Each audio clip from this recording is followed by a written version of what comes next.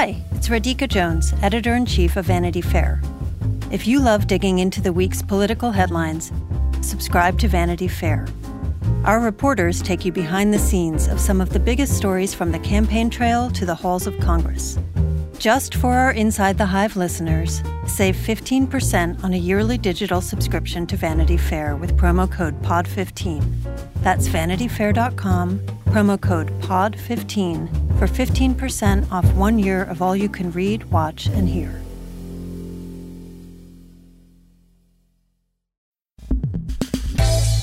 Welcome to Inside the Hive. I'm your host, Nick Bilton. Very exciting week this week. We have a president who might be getting impeached. Woohoo! And we also have two exciting guests on Inside the Hive. They are Steven Soderbergh and Scott Z. Burns, two amazing filmmakers, writers, directors. They have two movies coming out right now. There's a lot of twos going on in this show so far.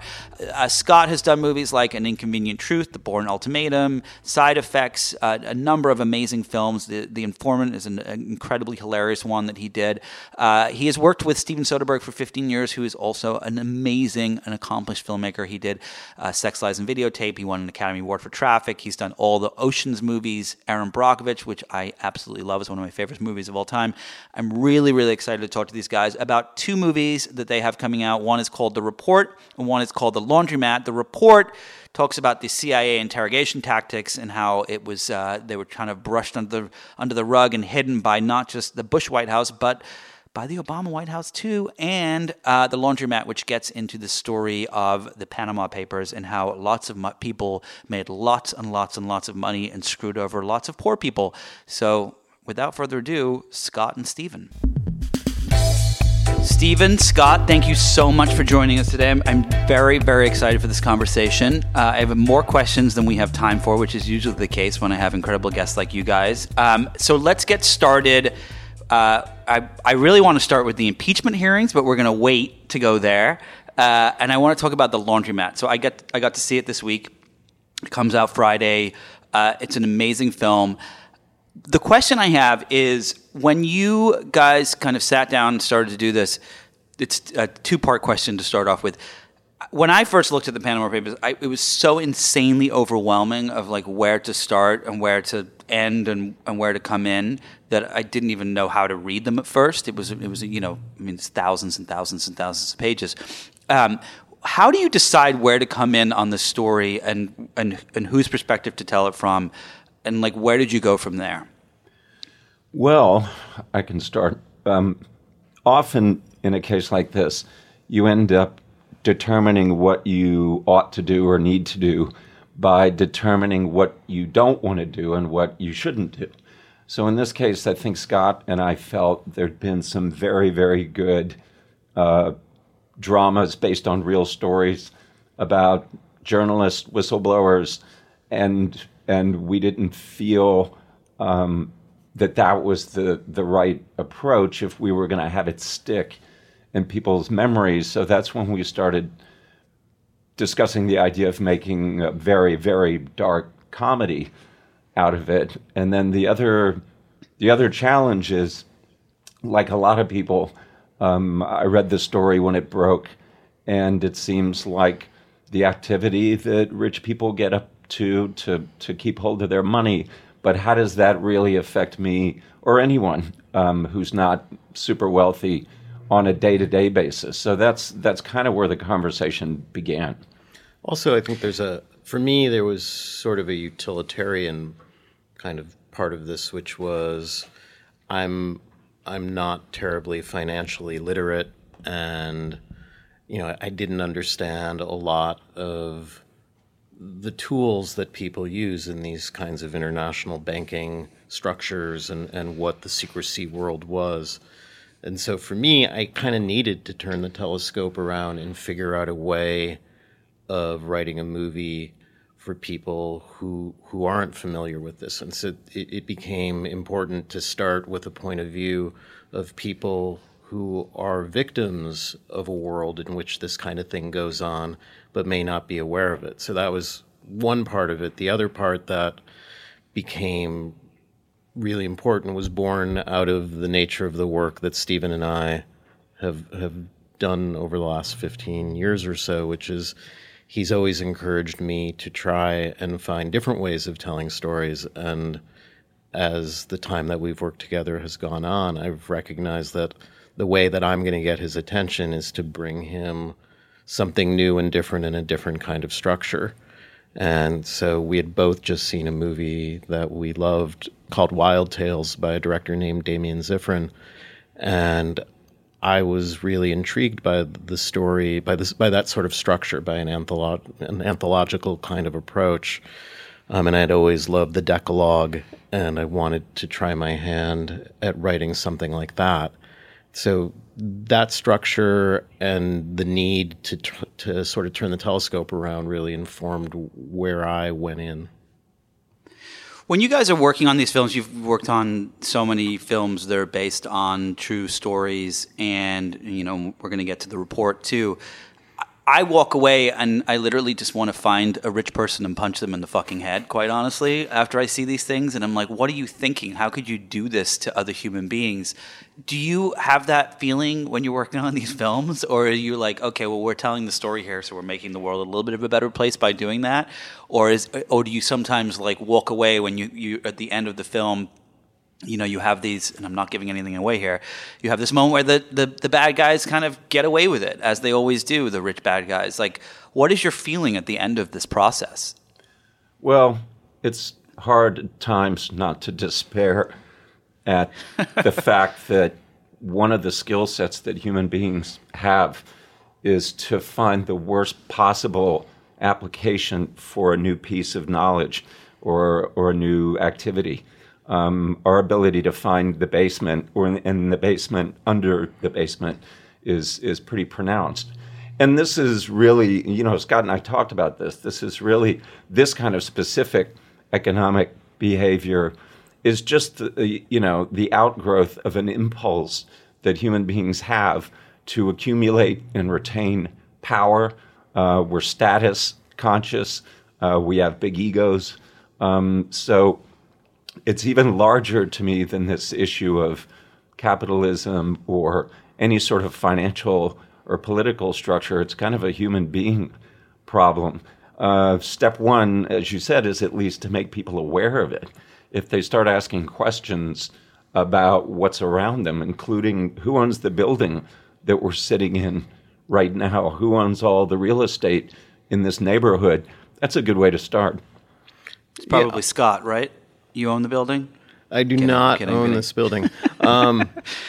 So I think that's true. And one of the questions that I guess I always go back to is it that some people just don't have any empathy, or is it that somehow they've engaged in some convoluted stream of logic that justifies their behavior? And so when you see a system like the offshore system, a system that allows people to hide ill-gotten gains, you kind of go, well, so how did we go from having governance that exists to protect us from our worst impulses to governance that creates structures to allow people to express them in ways that, that really damage us? One of the things that happened, around the same time as the Panama Papers leak was Stephen had encouraged me to read a book called Thieves of State that deals with corruption and does a really amazing, simple job of laying out why the world is so fucked up. And one of the things that it shows is that it's not that we don't have enough money to solve a lot of these problems, whether it's healthcare or education or the environment or anything. It's just there are people who are really benefiting from the status quo, and they have zero interest in change. And we do have enough money. We just don't have oversight, and we don't have the kind of leadership that is interested in creating a fair world. Yeah, I mean, if you redistributed wealth in the United States, I forget the exact number, but I think it's around each family would have, I think, around $700,000 at their disposal to do whatever they wanted with. Instead, you have Jeff Bezos is worth $132 billion alone. It's, the top 4 richest people in the world are worth the same amount of money as the bottom 3.6 billion. It's just astounding. And then when you kind of look at the way, the guys in your movie acted and the justifications they made, I guess it makes a little more sense. So tell us a little bit, if you can tell the listeners a little bit about the 2 guys that we see the eyes of this story through, Mossack and Fonseca. And I believe you guys actually spoke to them, right? Scott did. Yeah, I Skyped with both of them, with Jake Bernstein, who wrote the book Secrecy World and was really helpful to all of us throughout the process, and is one of the ICIJ reporters who helped deal with this leak. But Jake was sort of my guide through, a world that I knew nothing about. And as I started to build the script, I found it very useful to have him, and I thought the audience might want the same thing. And, and Stephen used, Gary and Antonio, who are incredibly charming, as the audience's guide through the same world. It was interesting because a lot of what Ramon Fonseca, what Antonio Banderas says in the movie is really pulled from the conversation that I had with him, which is that this isn't their fault. This is a system in which their business operated, but they didn't write the laws. They didn't create the system. And that before someone wound up in talking to someone from Mossack Fonseca, they probably spoke to a banker and a lawyer and a wealth manager and were given guidance that these structures were the right tools for them to employ to conceal their wealth and avoid paying, their fair share, or conceal the way that their money was made in the first place. And I find his trajectory through life really interesting. I mean, the guy grew up, with, this very socialist approach to Catholicism, where, it espoused fairness and that the meek shall inherit the earth. And that he started from that place. Then he went to law school and ended up working at the UN, where he was still trying to, to save the world. But, as he asks in the movie, maybe the world doesn't want to be saved. And so he went from being, what we might all think of as this white hat and this guy who was trying to make the world a better place, to being someone who served very wealthy people.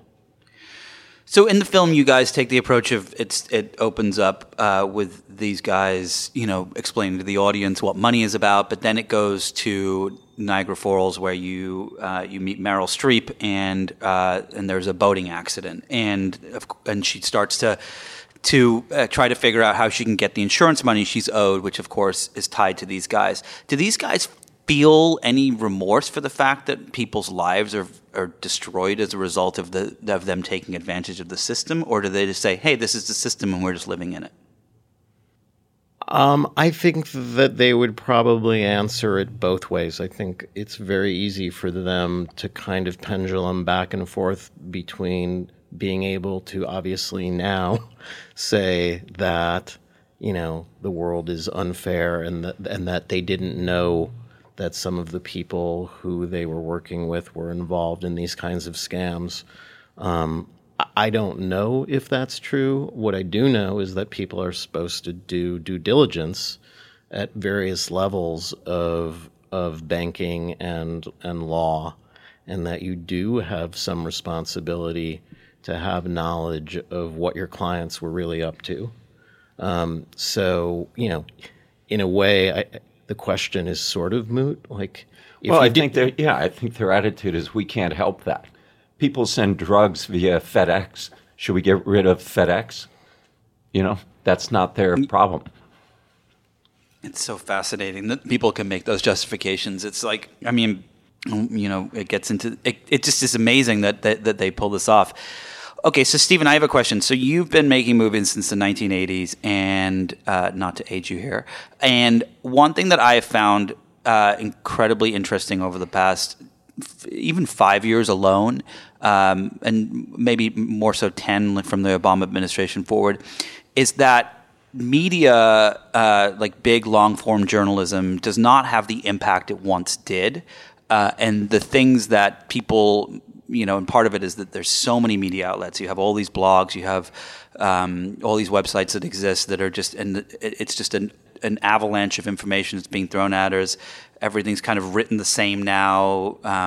We don't know what's true, what's not, and so on. But the thing that has changed is that we've seen more and more films that come out that are trying to tell these true stories. And it seems like, I don't know if you have a theory on this, whether like the turning point was kind of like an Aaron Brockovich era, but it seems like this is like now the thing. Do you think that filmmakers have more of a responsibility to tell these true stories today and to kind of get this information out from a cultural perspective? Or is it just storytelling and it doesn't really matter? Like, what's your theory on this and why this has kind of happened? My theory is that it's happening instinctually. The people storytellers are responding to what's around them. Certainly market forces play a part in that. But I think generally speaking, it's just, I think we all have this creeping sense over the last maybe since 9/11, of the trajectory of all things being somewhat alarming, and that there are serious issues that we all need to start thinking about, and as a result, if you can tell a true story or a story that's based on a factual series of events, and instead of reading it, you have cool actors in it, and there's music, and you get to travel and see different places in the world. There's a certain appeal to that. Now, I would argue there's also a huge responsibility that comes with that when you're going to tell a story that's ostensibly true. But my sense is it's not a sort of articulated position. It's just people who are interested in stories realizing that most of the interesting stories out there are happening in front of us. You're listening to Inside the Hive with Nick Bilton. I'm David Remnick, host of the New Yorker Radio Hour. There's nothing like finding a story you can really sink into that lets you tune out the noise and focus on what matters. In print or here on the podcast, The New Yorker brings you thoughtfulness and depth and even humor that you can't find anywhere else. So please join me every week for The New Yorker Radio Hour, wherever you listen to podcasts.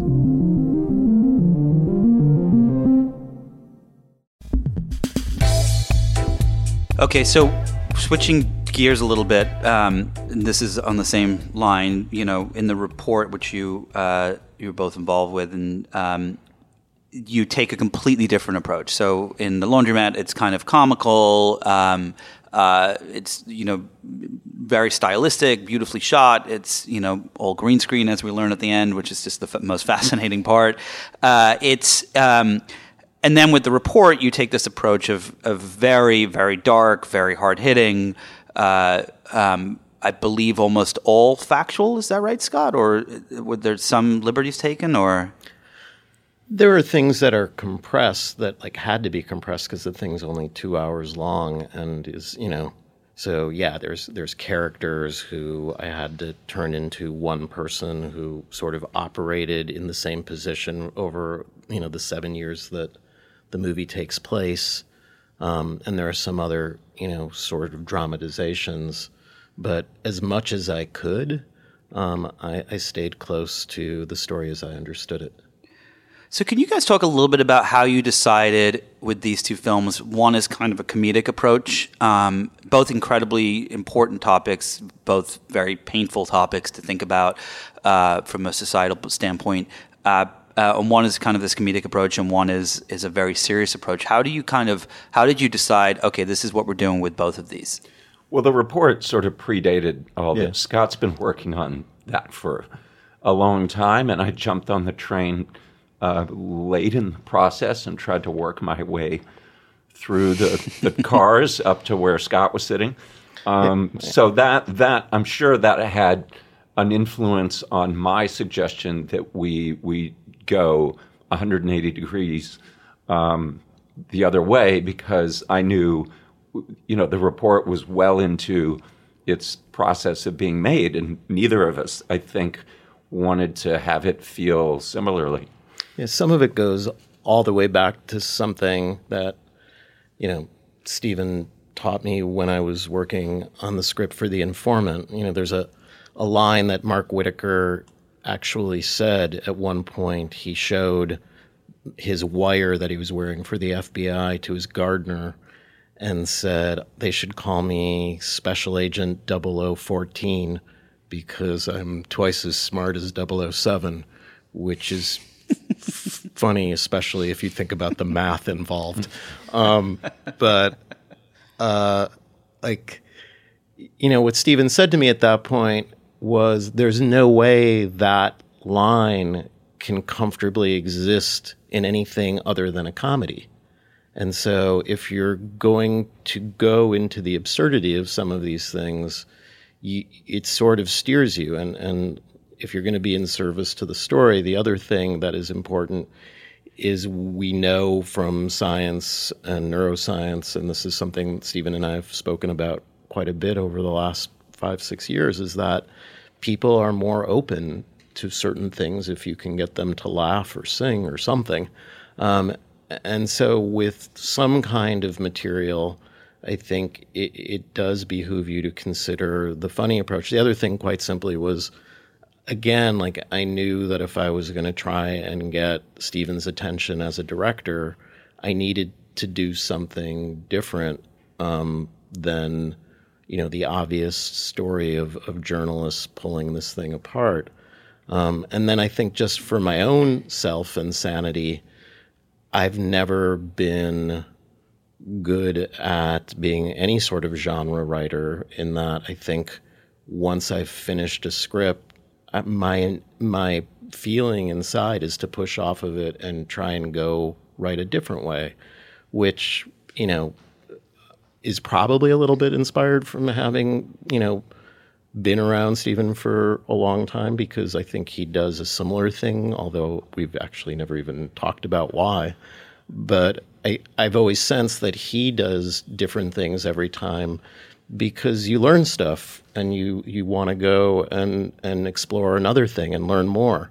And so, to some degree, The Laundromat was a reaction to how serious and how by the book I felt the report had to be. And so, I think the two informed each other inside of me as much as they did, externally. So with the report, it tells the story of Daniel Jones, who's kind of, tasked to lead the investigation into the post 9/11 detention or interrogations program. What I found what I just clapped so much about was that you threw everyone under the bus, the Democrats, the Republicans. It was what I think that tends to happen in Hollywood and in the media, depending on which channel you click on, is that there's a viewpoint and it comes across, and we're nice to one group of people and not the other. What was the decision to decide to say, okay, we're going to tell this story this way, the right way, and we're going to point out that Obama didn't do a great job and Bush didn't do a great job and this person and that person. Were you like, okay, this is just the truth and this is how we do it? Yeah, I don't know that I made a decision. I think the decision was to try and tell the story the way Dan experienced it. And so that obligated me to be very honest 360 degrees. And that, was an interesting experience, because I'm honored that I was able to vote for Barack Obama twice and that I saw that happen in my lifetime. But that doesn't mean that he is a saint or that he needs to be perfect. I think that one of the challenges we're facing right now, and what you said is so true about what's happened to the news, is that you have to fly someone's flag. And I don't think that that's my responsibility as a storyteller at all, especially when it came to a story like this. And although in my mind, the Bush administration and the CIA, are in a whole other category for allowing this program to happen and for concealing it and for, all of the other things that happened. The fact that Barack Obama said it appears we tortured some folks, but it's time to turn the page, to me is insufficient for the nature of the wrong that was done. And so there's plenty of blame to go around. When you think about the film and the torture scenes and shooting those, they're difficult to watch. I'm sure they're even more difficult to experience and even more difficult to act and so on. Do you,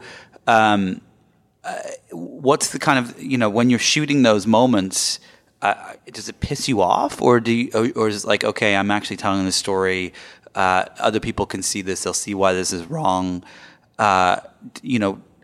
I guess part of it is as a consumer of these films, I walk away from them thinking, like, I'm angry a lot of the times at the fact that the world exists in the way it does, and I'm curious. I guess what I'm trying to get at, and it's like the earlier question too, is what do you guys feel as you're making them? Well, I mean, the torture stuff was really challenging, and there are early drafts of the script where there was no torture. And it was pointed out to me by actually, Alberto Mora, who was the Navy's general counsel during the program and spoke out against it, that if I didn't show it, then I was, in a sense, promulgating the sins of the CIA when they destroyed the tapes. And that the beauty and the responsibility of cinema is that pictures do paint 1,000 words. And it's a lot different saying the word waterboarding than actually seeing it. And on set, as a director, you have a very different set of responsibilities because you're the manager of all of the people on set who are working with you's experience. And so I had a really long conversation with the actor who played, Abu Zubaydah, and I said, if at any point you feel uncomfortable with anything we're doing, please tell me. You should not feel pressured because there are a lot of people around. We are all here for your safety, and, this is not about exploiting you. And he, looked at me and said, you need to do what happened, because if I don't help you communicate that, then I haven't served my people and this side of the story. And, it's amazing when you get to work with people who are so clear in what their role in the collaboration is. So that, that was really gratifying. On the other hand, what we tried to do and what Stephen was really helpful with me during the edit with was that it's more about the torturers than the tortured. And I tried to spend more time pointing the camera at the people doing this than at the people who are having it done to them. Because at least in the case of KSM, I don't want the audience to feel bad for him. I want the audience to feel bad about what we did to him because of the fact that we did that has made it very tricky to bring him to justice. When you guys are working on not just these two films, do you feel, there's a lot of stories out there right now about the Joker, and if it's going to kind of send a message that violence is okay and so on and so forth. And when you look at, Zero Dark 30, which tells the complete opposite side of the story of the report, and it's almost as if it was written by the CIA themselves, do you think just in filmmaking in general, when you talk about these important topics, how much of a responsibility filmmakers have in Hollywood to tell certain stories and not tell others? I mean, there was the film that was going to come out this year that was canceled about the I forget the name of it, but it was a Blumhouse movie where there was a bunch of liberals hunting down a bunch of Trump supporters essentially and killing them, and it of course went a little bit too far, and they decided not to put it out. Is there a point at which you have a responsibility to not tell a story? Well, I think you have to recognize the power of the medium that you're employing to tell a story. And a lot of the decisions about how far to push something are personal, and reflect what you like to see in a movie or an aspect of the world or the society you live in that you want to emphasize, for better or worse. But I've certainly seen films, well-regarded films, that I felt were that took a stance that I don't agree with, that executed some of their ideas in ways that I felt were potentially, if not harmful, at least not really contributing to a sort of rational debate on an important subject, but were indulging in a form of, propaganda that I've found that I would find uncomfortable. But it's very personal. And whenever we sort of dip into subject matter that is going to be provocative and controversial, I think our idea is this thing has to hold up 20 years from now. It cannot be looked at as something that was generated out of a white-hot, emotional, knee-jerk response to an event. It needs to hold up decades from now, when we know more about this than we know today. So that's always my goal. But when you started with filmmaking, did you have that same belief as the responsibility, or was it just entertainment back then, and it kind of morphed as films and society and responsibility did? No, I had a sense as soon as I started as a teenager to look at films as something more than entertainment, but something that I may want to participate in. I very early on had a sort of attitude or a belief system about what I thought when I thought a movie crossed the line for me into a territory that made me uncomfortable or that I couldn't support. I mean, I think that's just part of who you are. And again, it's a very personal thing. In the case of something like Aaron Brockovich, I just wanted to make sure that nobody on the PG&E side could write an article in which they pointed out a particular scene and said that never happened. So we just made sure that wasn't the case. Yeah. I mean, for me, it's a little different in that it took me a lot longer to decide that this was an art form that I was going to try and participate in. But certainly as someone who loved movies growing up, seeing One Flew Over the Cuckoo's Nest and Serpico and movies like that I happened across, when I was sort of turning into a human being capable of forming my own thoughts, those were such powerful movies about corruption and about how people were treated, that I became aware of the power of these things. I mean, we learned a lot about the Vietnam War from the films that were made 5-6 years after it. And I do think there is a necessary cooling off period. I mean, we tend to get the first draft of history wrong a lot of the time. And so on one hand, there is a pressure within the industry to strike while the iron's hot and be the first one to make the movie about something. On the other hand, there is something about letting the dust settle and letting you as a creative person digest that experience and come to maybe a fuller understanding of it rather than trying to be first. A few years ago, right after we did The Informant, Stephen and I talked about doing a movie about Leni Riefenstahl, which was going to be sort of a movie about making a movie, which I think is really, apropos of your question, because it's like, I understand, and understand it really well now that on one hand, it's great to find out that as a filmmaker, someone wants to make your movie. On the other hand, it's really bad if you find out that the Nazis are your studio. And so, there is this sense of responsibility that Stephen's talking about that, you can't want it so bad that it clouds your judgment. And that's why I think research is really important. And whenever I make a deal to try and write a script, I will always ask the studio, can we put aside money for a research person to help me? Because, especially in a world like ours where there is so much news and news that may not be accurate and so many different ways to look at these things that, I need to believe that there are still facts. Otherwise, I don't know how to get up in the morning. And I want to make sure that I learn the facts.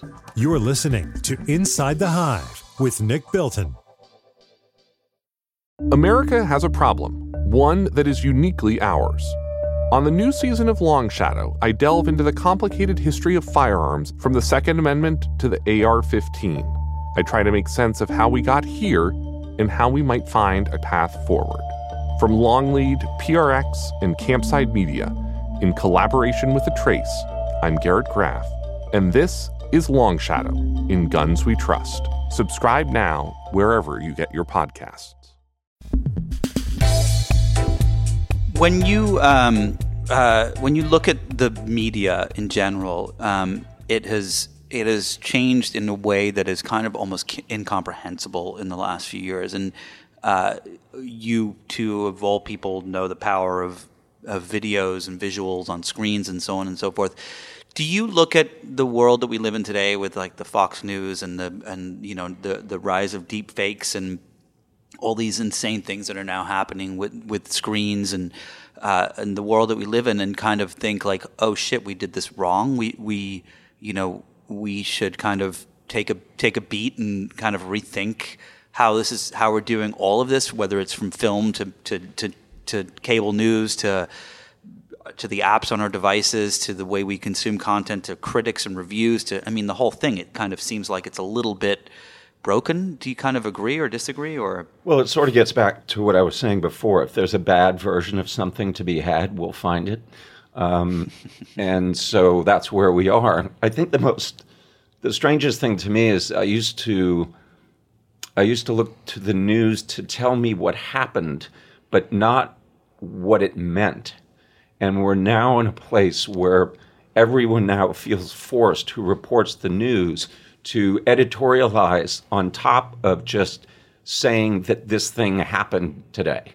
And that's a new space to me, and a very complicated one, because now you've kind of pulled everything over into a subjective arena where you can make any argument for any case that you want to mount, and what actually happened becomes sort of obscured. So that's crazy. Am I surprised? No. Do I have any ideas of how to solve that? Why No. are you not surprised? Because you kind of saw it happening in real time as it was happening? Yeah, this is what we're all going through our lives, living a narrative that we think is the narrative we should be living, believing the things that we think we should believe.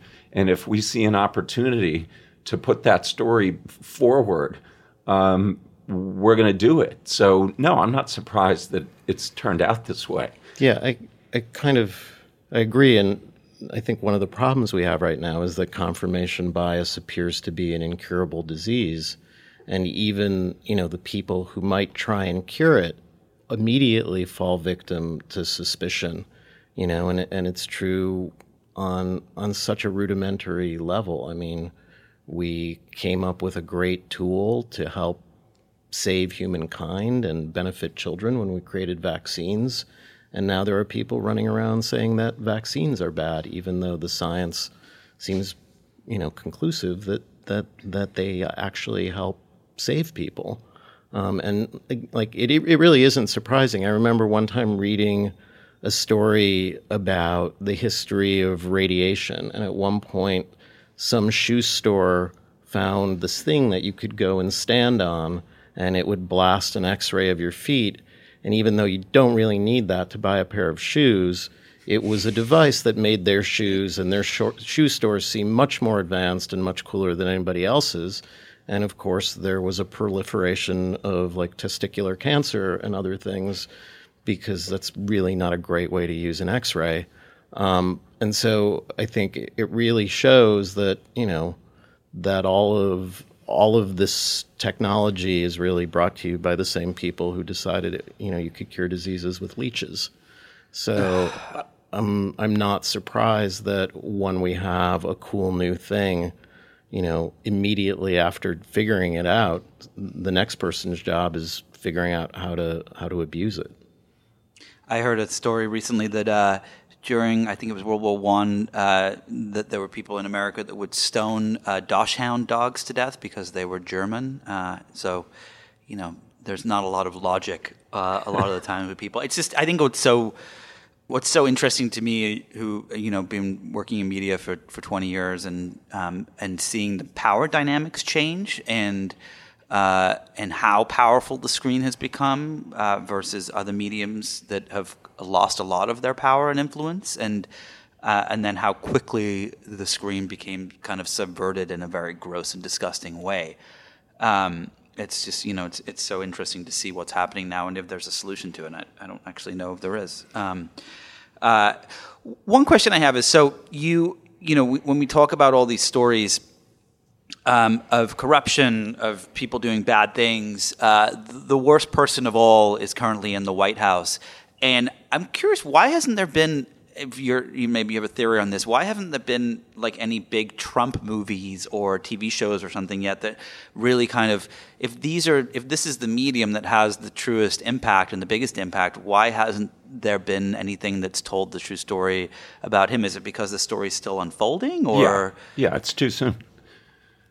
And people are sort of, kind of going around the edges. I mean, there's a Roy Cohen doc that I know is, coming out this year, or probably already did come out. I think someone, maybe Showtime, has the cartoon president. But there is sort of a traditional drift from books to movies. And, we're seeing, books like Wolf's Book and other books that, are these tell-alls, and, they'll slowly migrate to other platforms. Yeah, I think it's too soon. We're years away, I think, from really getting the kind of information that you would need to have a fresh angle. And so on a Trump story. Yeah, but whether it's him or anybody who's in that position, it's just too early, to my mind. When you guys look at I've seen this kind of theme happening in Hollywood right now. There's a lot of people that are trying to do stories on climate change, and is now the right time for that? I mean, I'm curious if it's what the thing is that people are now interested in getting stories out about that is so important from a cultural and societal perspective. Scott and I are working on it, actually. We have a project we've been developing about that issue, and the trick, once again, is to make it factually plausible and accurate, and yet also entertaining enough so that people don't feel like they're in class. But it's something we take really seriously, and we do have an angle on it that I think is pretty intriguing if we can figure it out. Yeah, there's a couple really basic. If you divorce yourself from it being, in my estimation, the single biggest existential threat that the world faces or maybe has ever faced, aside from the nuclear bomb, it does dramaturgically present a couple of problems in that, you tend not to be able to experience it very rapidly. And there's a question that, I wish I knew the answer to, which is, what is the event horizon for a human being? I think that when I was a producer on An Inconvenient Truth, and I sometimes think the most unfortunate thing that happened with that movie was we released it in, I think, 2005. And so it became very convenient to talk about things that would happen before the end of the century. And that was 95 years away. And evidently the event horizon for human beings is something shorter than 95 years. And we get very seduced by this notion of our children, and we have to do things for our children. And I think that's true, but even the event horizon there is maybe not what we think it is. I mean, I think a lot of people in America and all over the world, the event horizon for their children is next summer, and if they're going to summer camp or Christmas break or getting them into college. And so I think that every human being, because of their socioeconomic situation, has a different event horizon that allows them to ward off a thing like climate change at whatever distance they want it to be in that moment. And so how do we bring it closer? And it's easy to dismiss large-scale catastrophe and dystopia as being science fiction. And that's sort of where we initially went with climate change dramaturgically. And I think that we need to find other kinds of stories that are more of a human scale, that aren't necessarily geologic, because before we get to what 3 degrees Celsius of climate change would mean, which is probably the end of agriculture and maybe the end of life, we're going to hit all the other numbers in between now and then, and there will be lots of smaller catastrophes that are of a human scale. But part of the biggest problem with a story like this is, as you just said, is it's happening, but it's not happening. I remember I read a novel once that begins with this catastrophe where the Earth starts to slow down, and eventually by the end of the novel, of course, it's catastrophic to civilization. But in the beginning, everyone's watching the news and they can't really feel that the Earth has slowed down just a few seconds, and it's starting to slow down even more. And so they're like, "No, let's just go about our day. Like, there's nothing really else to do." And it seems like first of all, you've got the anti-vaxxer world of climate change, the people who don't want to believe it or don't think it's important, and so on. But then at the same time, you have this thing that you don't see happen based on your immediate, the things that you do. How do you tell people a story like that? Well, I mean, it's a huge problem. I think one of the interesting things, I remember reading once that human beings have amazing peripheral vision. And so if a tiger is coming at you from the side, you're actually really adept at moving very quickly away from that immediate peripheral threat. What's more dangerous to us is a pack of cigarettes, which is a slow-moving threat. And, that comes with an ad campaign, that comes with a cultural kind of thing that goes with it, which tigers don't really have a great ad campaign right now. And so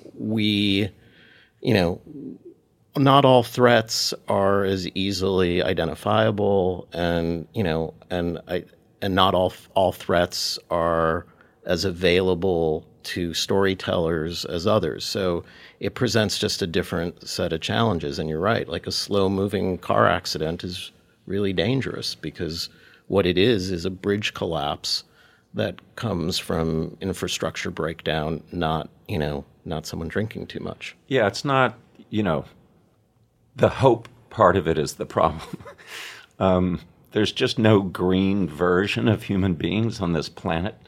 And so that's really the trick, is how do you make something that's just not a complete downer and encourages people to at least consider moment to moment whether or not we can slow this process, this inevitable process, down significantly. I think that's the question. Yeah, I mean, a 16-year-old kid, kind of said it best when Greta said, yes, hope is important, but not as important as action.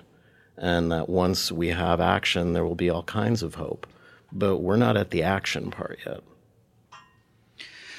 Which is terrifying in itself. What's so striking is when you mentioned Inconvenient Truth, and I remember when that came out, and everyone was talking about it, and then it just kind of went away. And now we're all trying to talk about it, and there's this orange buffoon in the White House who's consuming most of the airtime, and it's just it's terrifying when you kind of look at. I think Scott, you may have told me that like some of the little side effects you see, like if the temperature goes up 3 degrees, turbulence changes and you may not be able to fly during the day, because of the winds and so on. I mean, there's all these amazing, terrifying things that could happen as a result of this that we're just oblivious to. Well, and there is something in an inconvenient truth that people seem to conveniently forget, which is, Dr. Hansen said in 2003 or 4 that we have 10 years to make changes. And we passed that threshold and we didn't make changes. And so now the question is, and this is where it becomes tricky for everybody involved in the environmental movement, and it goes back to what Stephen said about hope. So if you believe in science and you had a scientist say there was a 10-year threshold and you went over it and you didn't do anything, you can't really move the horizon, because otherwise you're saying that your last science was dubious. And so what people have to realize is that, those yard markers aren't going to change.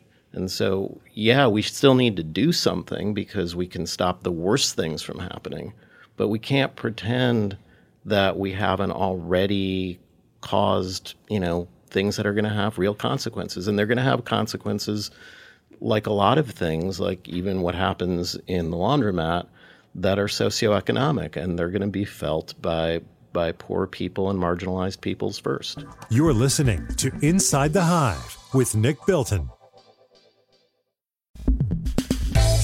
Stephen, you said, I think maybe it was after Traffic, or I forget which movie it was, but at one point you said that you no longer read critics' reviews, and one of the things what's so fascinating as I've written about technology forever, and I always find the nuance of the smaller things the most fascinating in the stories of technology. And one of the little side things is these websites called Rotten Tomatoes and IMDb that have these little ratings and so on. And it seems that there's so much weight given to how a movie, the number, and I fall for it too sometimes. My wife and I will be looking for something to watch, and we'll be like, oh, what's that number that sits next to it, and decide from there if we're going to watch it.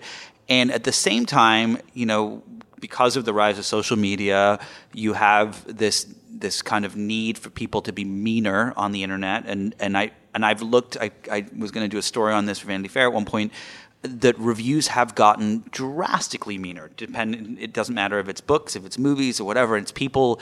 They're trying to say the one-liner and the zinger and the funny lead or whatever that is going to get them the most attention, and not necessarily thinking about all the people that worked on a film or a book or whatever. Do you think that this is there anything that can be done to solve that problem of the reliance we have on 20 people deciding the outcome of a movie? No, I don't think so. I think does it bother you?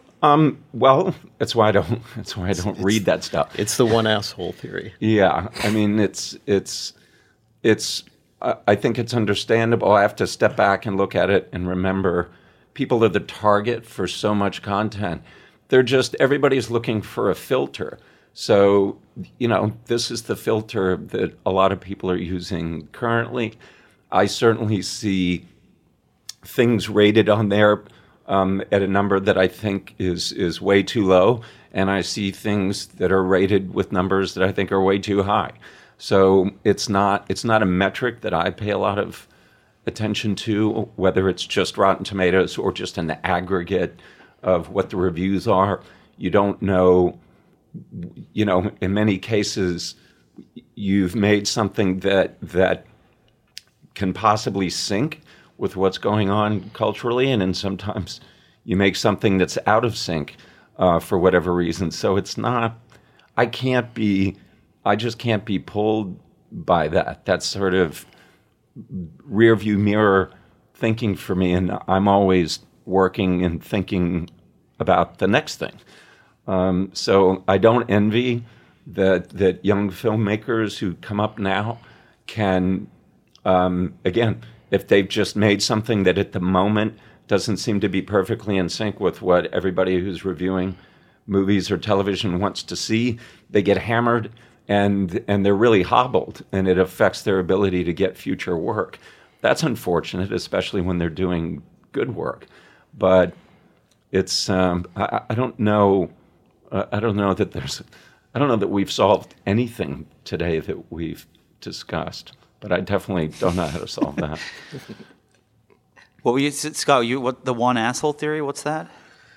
That's a Stephen theory. Well, it's my whole thing of like, you're throwing the best party in the world and there are 40 people there and it's going great. One asshole starts to act out and the cops show up, party's over.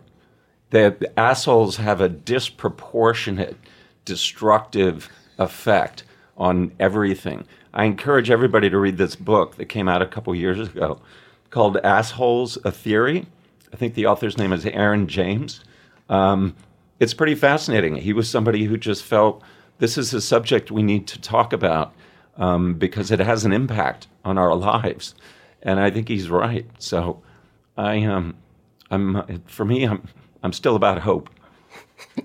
I just looked up Assholes, A Theory. It's got a 71% review, so that's great. Okay, so 29% of the people reviewing it are assholes. Are assholes. Do you a couple more questions, and then I'll let you guys escape. Do you guys, when you look at the current state of the film industry of Hollywood, it's going through I don't think it's even remotely close to where it's going to be as far as the disruption goes, but it's going through the very beginnings of a massive disruption with, all these corporations, Warner Media and Netflix and Amazon, and I know you guys work with a lot of these companies, but like it's going through this kind of changing of the guard in many respects. Is this a good thing or a bad thing? Is it like, I know that you're both people who really care about these kind of not indie films, but kind of along that genre of like, not $100 million smash 'em up movies, but more stories that are important and telling something that needs to be told. Does the future of the industry, is it going to be affected? Those kind of stories going to be affected by what's taking place today, do you think? Boy, I don't know. I can't even predict what happened a week ago. So it's hard to look at the landscape and sense where it's gonna end up. Certainly, as far as just movies are concerned, a lot of the things that I said in this speech that I gave in San Francisco 6 years ago about economic forces pushing a certain kind of film further and further to the margins, that's even truer today than it was then. I don't think that means those movies are going away. I just think they're going to have to fight harder to get eyeballs. I guess I look at the landscape currently and I think in the next 3 to 5 years, there's got to be either more consolidation or one of these players is going to wake up one morning and look at their P&L statement and go, why are we in the content business when our bread and butter is this other business? But again, I could be wrong. Something could happen that could tilt everything in another direction. I'd be terrified right now if I was a creative executive at a studio. That would be scary. Because? Because I don't know what's coming. I wouldn't, there's just there's no sense that any of these places could exist in the form that they exist today a year from now, 2 years from now. It's just, there are times when you feel like, oh, this is like when the meteor got rid of the dinosaurs. That's what we're witnessing in the movie business. That's possible. It may not be true, but it may be true. All right. So last couple of questions. The first one is, if you had one movie that you could do left, you only have one, what would it be? That's like, you've got your last hurrah. Well, that's easy for me because sort of what Scott was talking about earlier, I'm always looking for a project that will in some way annihilate what I just did. So the thing that's in front of me is always the most exciting thing, and the thing that I think may be, well, I guess the bottom line is I always view the thing that I'm working on at the moment as if somebody had to only see that, then that's what they should see. That's the attitude I take toward it when I'm making it. So that's how I view it. Yeah, I mean, there's a lot of unmade screenplays on my computer, so it's not unthinkable to me that the last thing that I did is quite possibly the last thing that will ever get done. And I don't know a lot of creative people who don't feel that way. And I think if you've stopped feeling that way and you've allowed yourself to be convinced that you're a brand and not a person who has to get up and wrestle with a blank page every morning, then that's a whole other issue. I guess, for me, I guess the way I would answer that is a few years ago, Stephen and I sat down and talked about, we had an idea for a movie that was going to be a comedy that was going to explore how people's amygdalas get hijacked, and when you're fearful, you make really bad decisions. And could we make a movie that somehow showed what the world would be if we could give people a beat before their reptilian brain seizes control of their actions? And that, could we make it a comedy, and could we make it, do all of these tricks? And, I still hope that there is someone out there on the media landscape who's listening who decides they want to call and ask us to do that. But I also realize that almost any movie, if it's done in a really heartfelt way, is capable of that. So, but I think that informs kind of the choices that I want to make going forward. All right, so last question, and Stephen, maybe you can answer about the Laundromat, and Scott about the report. So one thing as a reporter, when you're writing a book or doing research on a big story, there's always like this holy shit piece of information. You get this like one thing that you stands out in your mind even later after it's all done. And I'm curious what the one part of the story, if you could pick one, is that you were like, what the fuck, with both of the films? Well, in the case of the Laundromat, for me, that's probably the hotel room sequence in China. Can you walk the audience through that a little bit? Well, I don't want to ruin it, other than to say, when I read, and as strange as that particular story is, it's actually as close to the truth as anything that's in the film. You really have one of those moments of wondering how somebody gets to a place where they think this is an option. In order for me to get what I want, I need to do this. And that was the story that really popped when Scott and Jake Bernstein and I were sort of going down the list of countries where this economic activity is prevalent and pulling out some of the more dramatic examples. This one was in the mix right away. I think for me in the report, when I was doing my research, one of the really stunning revelations to me was when Daniel Jones, who the movie is about and was the lead investigator into the CIA's enhanced interrogation program, one day he's sitting there and a document pops up on his screen, and it was the CIA's own investigation into their program. So it wasn't work that some external force, it wasn't a commission, it wasn't an it was what Leon Panetta, like a good administrator, did when he showed up, which was, hey, can we do our own assessment of what we did, because I want to know what the risks are. Now, somehow or another, that document shows up on Dan's server.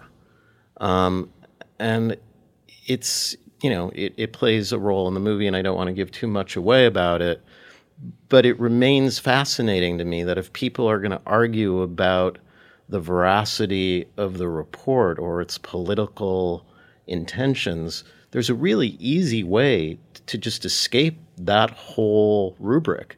And that is, what does that CIA-authored report say?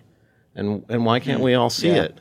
And, it sort of is something that, to me, remains fascinating, that document really does exist somewhere in a safe. And I really would love to hear what it says, because it would certainly clear up a lot of the arguments. Well, thank you both for taking the time today. This has been an amazing conversation. The Laundromat's out in theaters this weekend, and the report is it mid-November? Is that right, Scott? We are in theaters November 15th. Great. Well, they're both incredible films, and thank you, Stephen and Scott, for taking the time. Thanks, Nick. Thanks, Nick. Thanks to my guests today, Steven Soderbergh and Scott Z. Burns. If you enjoyed this conversation, and it was a fascinating conversation, be sure to listen and subscribe to other fascinating conversations on other great episodes of Inside the Hive with Nick Bilton. That's me. You can find these on Apple Podcasts, radio.com, or anywhere you get your podcasts. Don't forget to leave a review while you're there. And as we just talked about, if you don't have anything nice to say, don't leave a review. Just go do something else. Go get a cup of coffee. Go for a walk. Listen to another podcast. I don't care. Just don't be so mean. Thanks to the folks at Cadence 13 for their production work. And thanks, of course, to my sponsors this week, BlinkistQuartz.com and Honey. Please support them the same way you support this incredibly fun, amazing, informative podcast. I'll see you next week.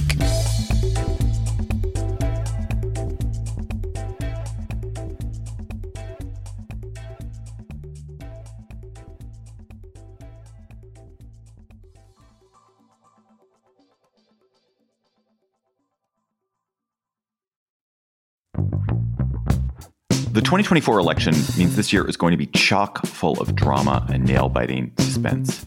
You deserve a politics and news podcast with expert analysis, no spin, no BS, just trusted journalists talking about what you need to know.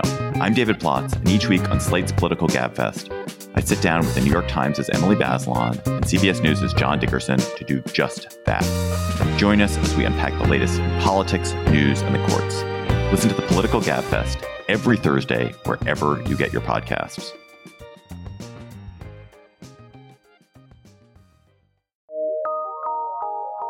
From PRX.